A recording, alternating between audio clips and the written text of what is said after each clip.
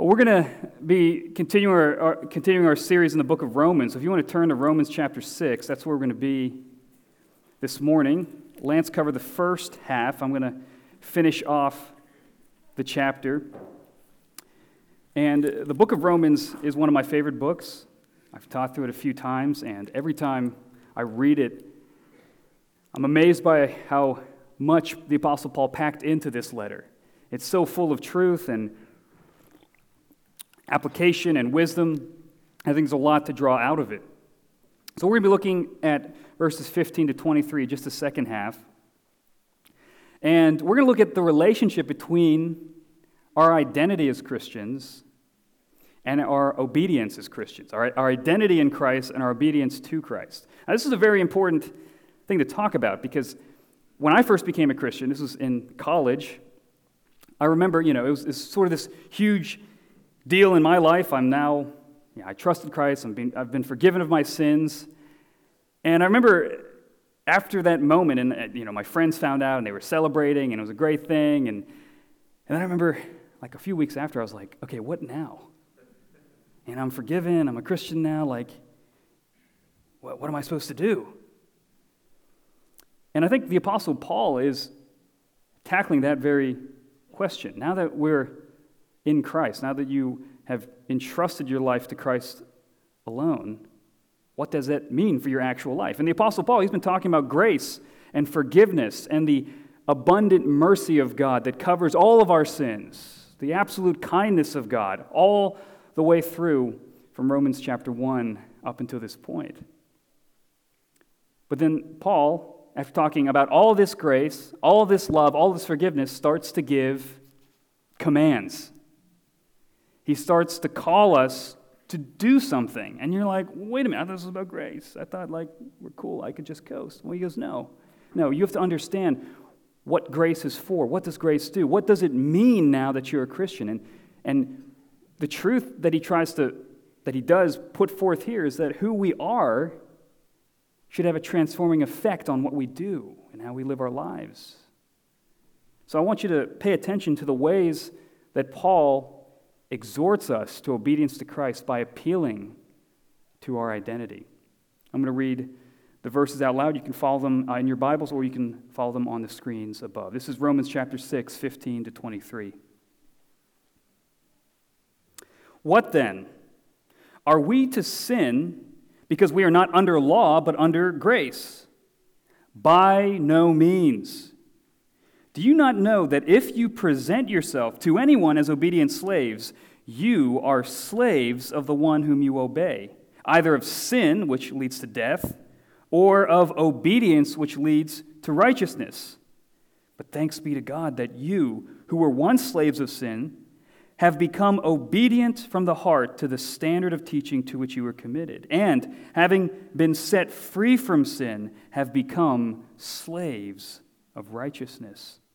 I'm speaking in human terms because of your natural limitations.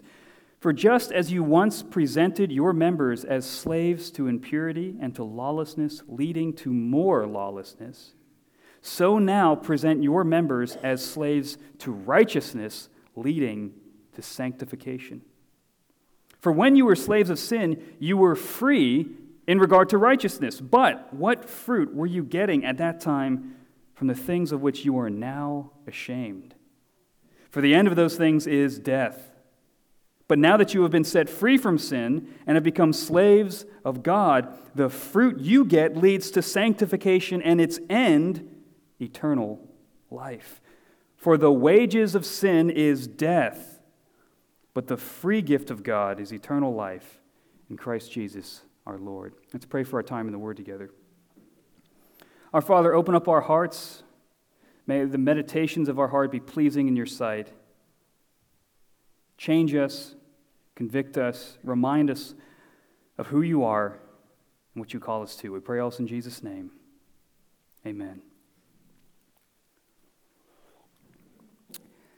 Years ago, one of my friends, he was a self-admitted backsliding Christian. You know what I'm talking about? I mean, he's just sort of like, I grew up in a Christian household, and I did the whole thing, and then came to college, and I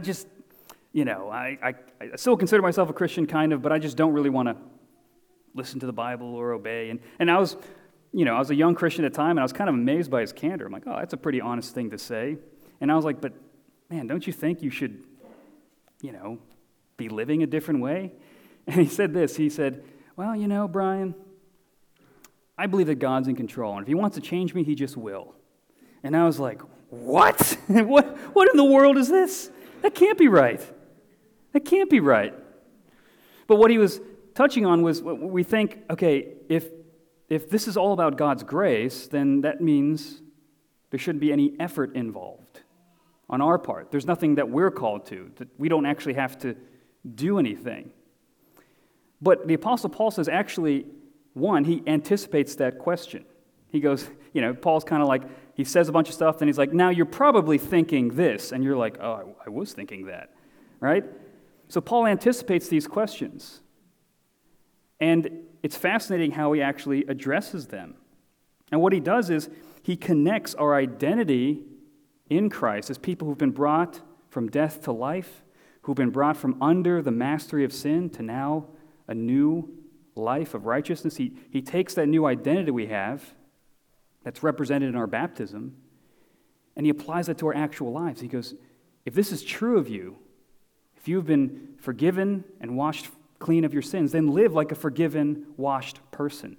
This should flow out of your fingertips. This should be something that affects and transforms the way you view your life and the way that you live your life. And the question for all of us is, will we live a life that lines up with that new identity or not? Now, the first thing Paul does is he establishes this principle. He establishes this principle. He says, everybody serves somebody. Everybody serves somebody. So if you look at verse 15, Paul, again, he anticipates a question. He says, all the way up, if you've been tracking with me all the way up to this point, you're probably asking this question, right? What then? Are we to sin because we are not under law, but under grace? Are we to sin because we are not under the law, but under grace? Or maybe to put it in more modern terms, does God's grace mean we can sin as much as we want? We've all thought that, haven't we? Let's just admit it, right? And Paul goes, I kind of guessed that you would think this based on everything I've been saying. And his answer, his immediate quick answer is this: by no means, absolutely not. That's crazy. Stop thinking that, right? He's very clear. Why? What's the underlying logic? Again, everybody serves somebody. I want to quote the great theologian Bob Dylan, who said, you may be an ambassador to England or France. You may like to gamble. You may like to dance. You may be the heavyweight champion of the world. You may be a socialite with a long string of pearls. But you're going to have to serve somebody, yes, indeed. It may be the devil or it may be the Lord, but you're going to have to serve somebody. Nobody is neutral. And Paul says, look, you're going to have to serve somebody. You're either going to serve sin, which leads to death, or you're going to serve obedience, which leads to righteousness and eternal life. And those are the only two paths. Those are the only two trajectories: death or righteousness. Now think about that contrast. Why does he say, on the one hand, if you sin, it's going to lead to death, but if you obey, you'd think, he would say, if you sin and lead to death, if you obey, it would lead to life. But he says righteousness. Why does he say that instead of life? Isn't life the opposite of death? But we have to remember that when we talk about eternal life, we're not just talking about a quantity of life, living forever. It's a quality of life. It's a kind of life. Right? John 17:3 says, and this is eternal life. Here's the definition. This is eternal life, that they know you, the only true God, and Jesus Christ, whom you have sent. So eternal life is not just a quantity of life, it's a quality of life. It's a life of knowing God, of knowing Jesus, and following Him, and loving Him. And if Christians are followers of Jesus, then we're going to live like Jesus lived. And how did Jesus live? He was righteous. If we follow in His footsteps, we're going to be righteous like He is righteous. That's what it means to be Christ-like. Now, if you flip that around, death is not just about a quantity of life or maybe a lack of quantity of life. It's not just the end of your physical life, it's a state of being. It's a state, you can be alive physically and be spiritually dead because you are cut off from God. You have turned your back on God. You have refused to listen to Him. You've refused to believe Him. You've cut yourself off from your Creator who knows you and loves you and made you. That's the state of death. It's a state of moral decay, self-destruction, and all of it is a result from turning away from the very source of life Himself, God. Now you think, why would you ever cut yourself off from the source of life?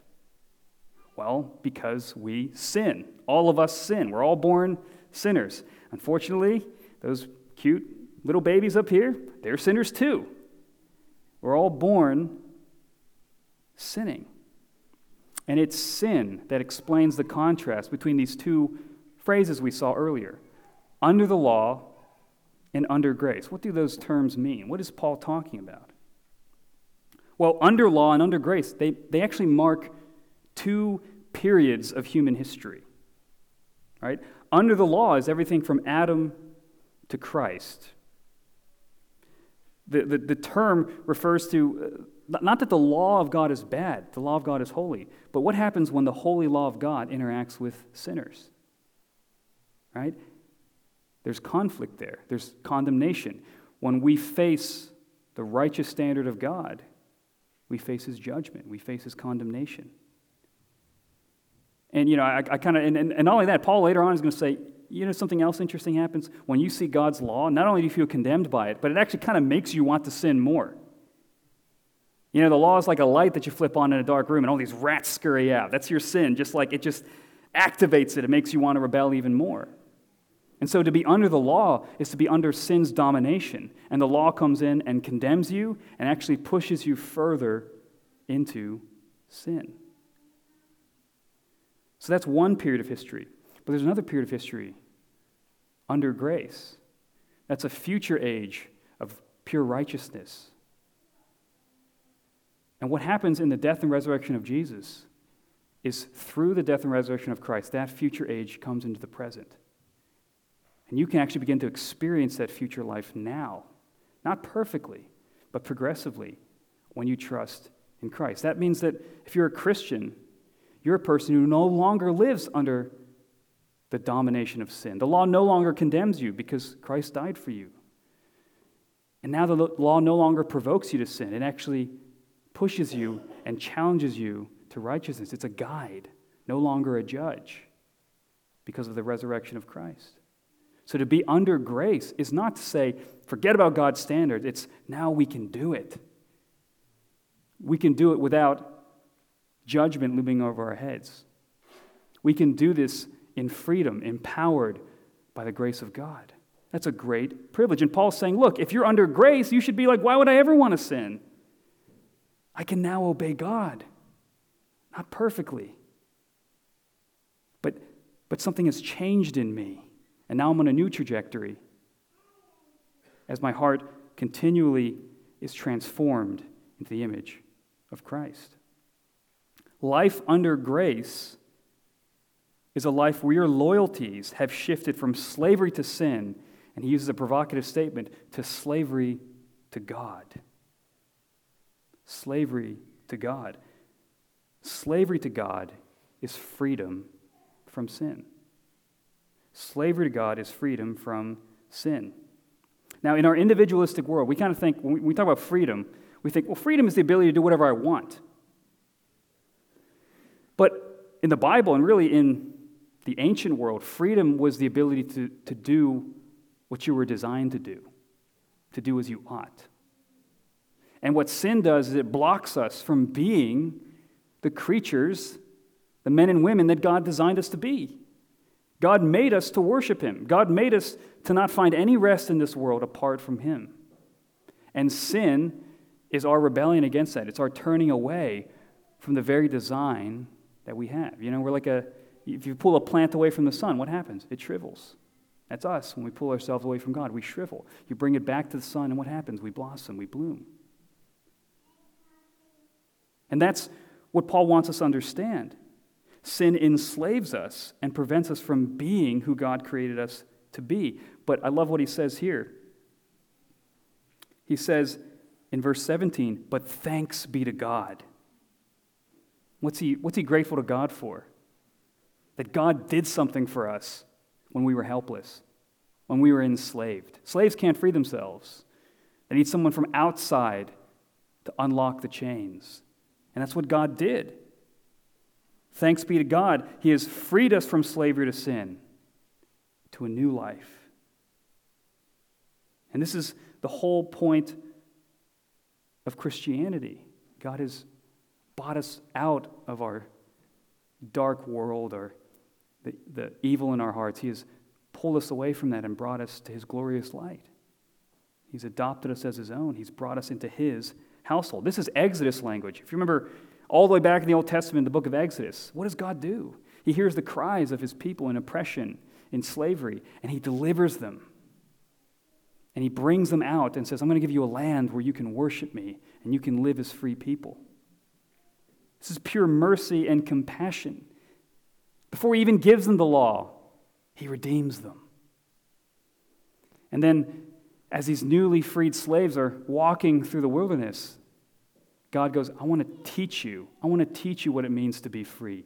Here are my laws.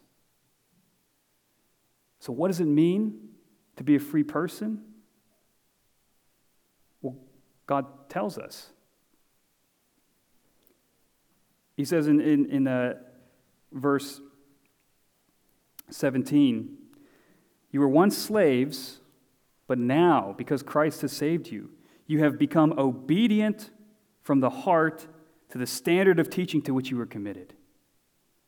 You were once slaves, but now you are obedient from the heart, from the core of your being. The heart is the seat of your deepest allegiances and loyalties and desires. It's the rudder that steers everything in you. That core part of you has now become obedient to a new master, to a new standard. And it's a standard of teaching. What is that standard of teaching?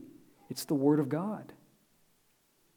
Do you realize that when you became a Christian, God changed your heart so that your heart would be conformed to a new standard, His Word.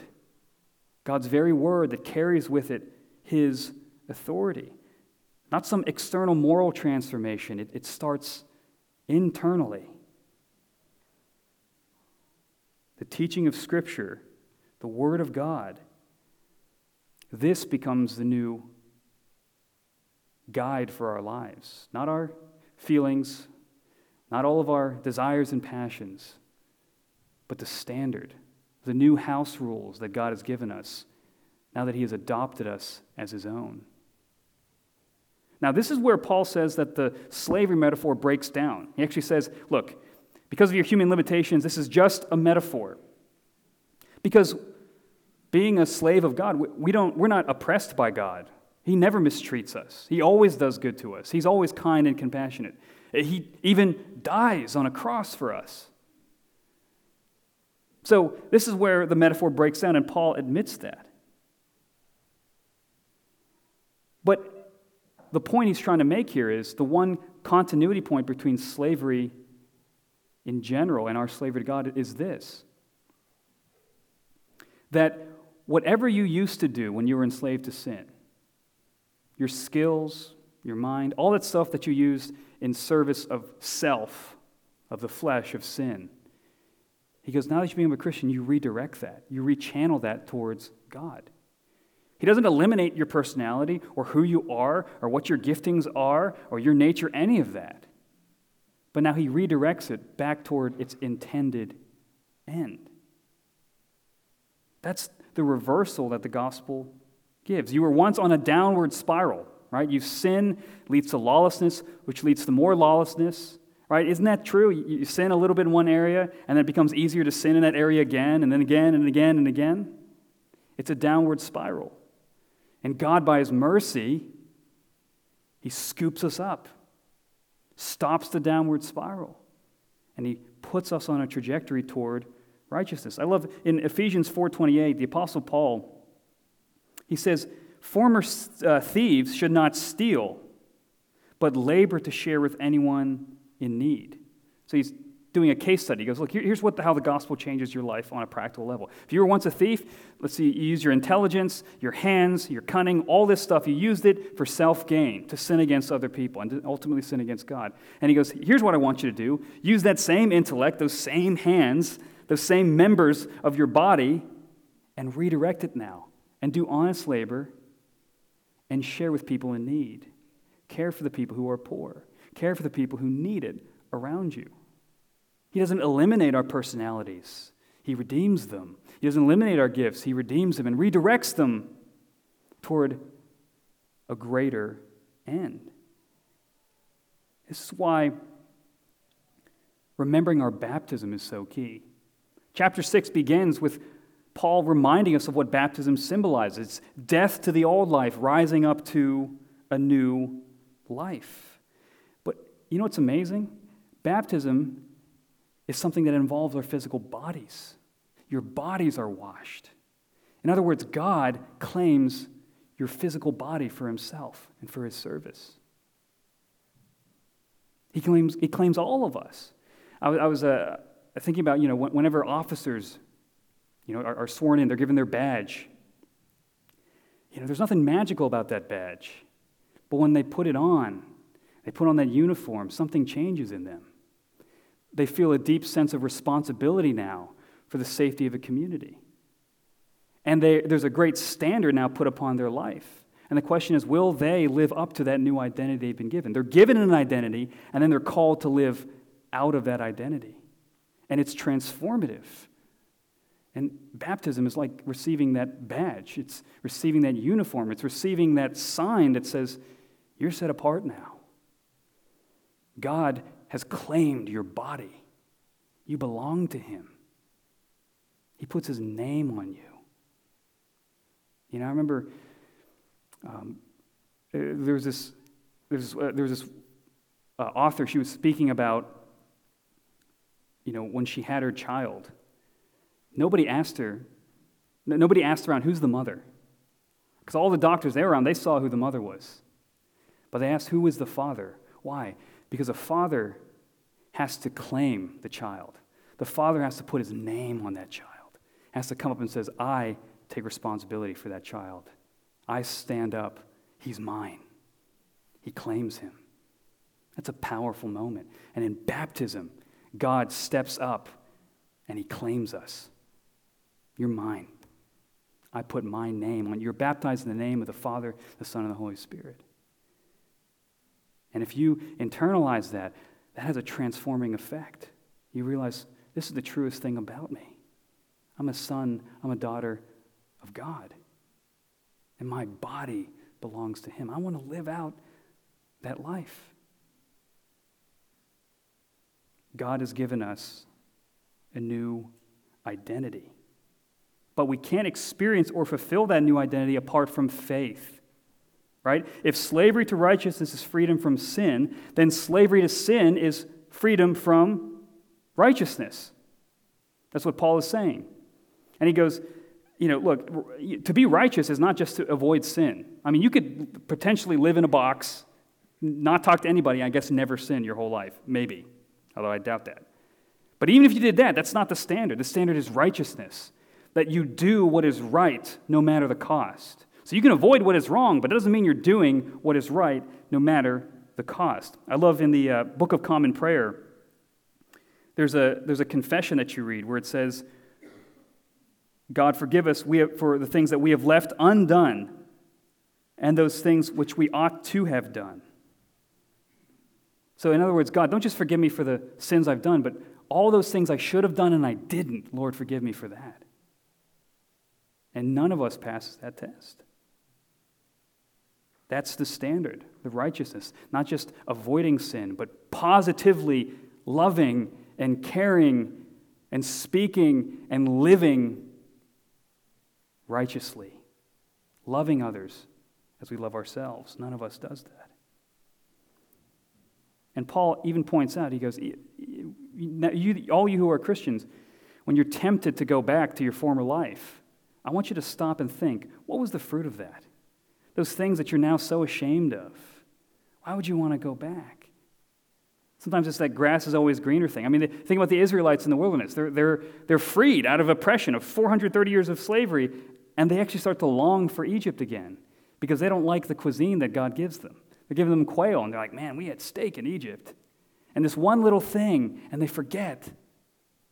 They forget all those years of slavery, and it leads them to ingratitude. And Paul says, remember the outcome of your former life. Don't go back. Don't go back. And remember the good news. Here's the good news. Verse 23, he says, the wages of sin is death, but the free gift of God is eternal life in Jesus Christ, our Lord. That's very powerful language. Sin deserves the wage of death. The judgment of God is fair. Right? When you work, you earn a wage. It's a matter of justice that you get that check. Right? That you are getting what you deserve. But he says, when you think about salvation, it's a different equation. It's not you do these righteous things and then you deserve salvation. No, he says, actually, it's all a gift. Salvation is a gift. Condemnation is just what you deserve. Salvation is a pure, gracious gift that God gives to you freely at great cost to himself. And his motivation is love. His motivation is kindness to you. And how do you grab on to that gift? Well, that's faith. Faith is going, man, there's nothing in me. You've given me this gift. I'm going to hold on to that for all it's worth. I'm going to grab onto that. That's the gospel. That's what frees us from sin. That's what frees us from the condemnation. That's what covers us from God's judgment. It's not our New Year's resolutions. It's not our teary-eyed, cries that we're going to do better this time. It's not our promises to turn a new leaf. It's the mercy of God. That's the only hope that we have. God came for us while we were yet sinners. And faith anchors itself to God's promises. God promises to you, if you come to Jesus Christ, I promise you will be forgiven for all of your sins. And I promise you will live a new life, a resurrected life. And think about the promises he gives to us in chapter 6. He says in verse 22, listen to these promises. But now that you have been set free from sin, you've been set free from sin, I promise you that. And now you're slaves of God, and the fruit you get leads to sanctification and its end, eternal life. So God promises you, look, if you trust me and you walk with me, I promise you're going to bear fruit in your life.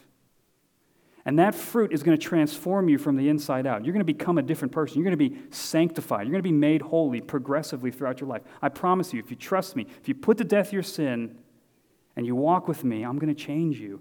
And the outcome of that is going to be eternal joy. So God saves us to bear fruit. He establishes our position first and then begins to change our behavior by bearing fruit. So here's the deal. When you obey, you don't obey to get saved. You obey to enjoy salvation. You could be married to somebody technically and be miserable. But loving the other person doesn't make you married. It's what makes you enjoy the marriage that you are in. And obedience to God is not what makes us Christians. It's how we enjoy the great blessing and privilege of being a Christian, of being loved by God, of being forgiven by God, of no longer being under law but under grace, no longer being under the dominion of sin but under God's kindness. Are you struggling with sin? Remember who you are. You have a new master. And even though it's a difficult battle, we all know that. Let's not pretend like it's not something we all face daily. But it's not a hopeless battle. And it begins by faith, by going, Lord, are you telling me the truth? Are you really going to change me? Have you really forgiven me? And in the gospel is one big yes. One big yes. Grab a hold of those promises by faith. And remember who you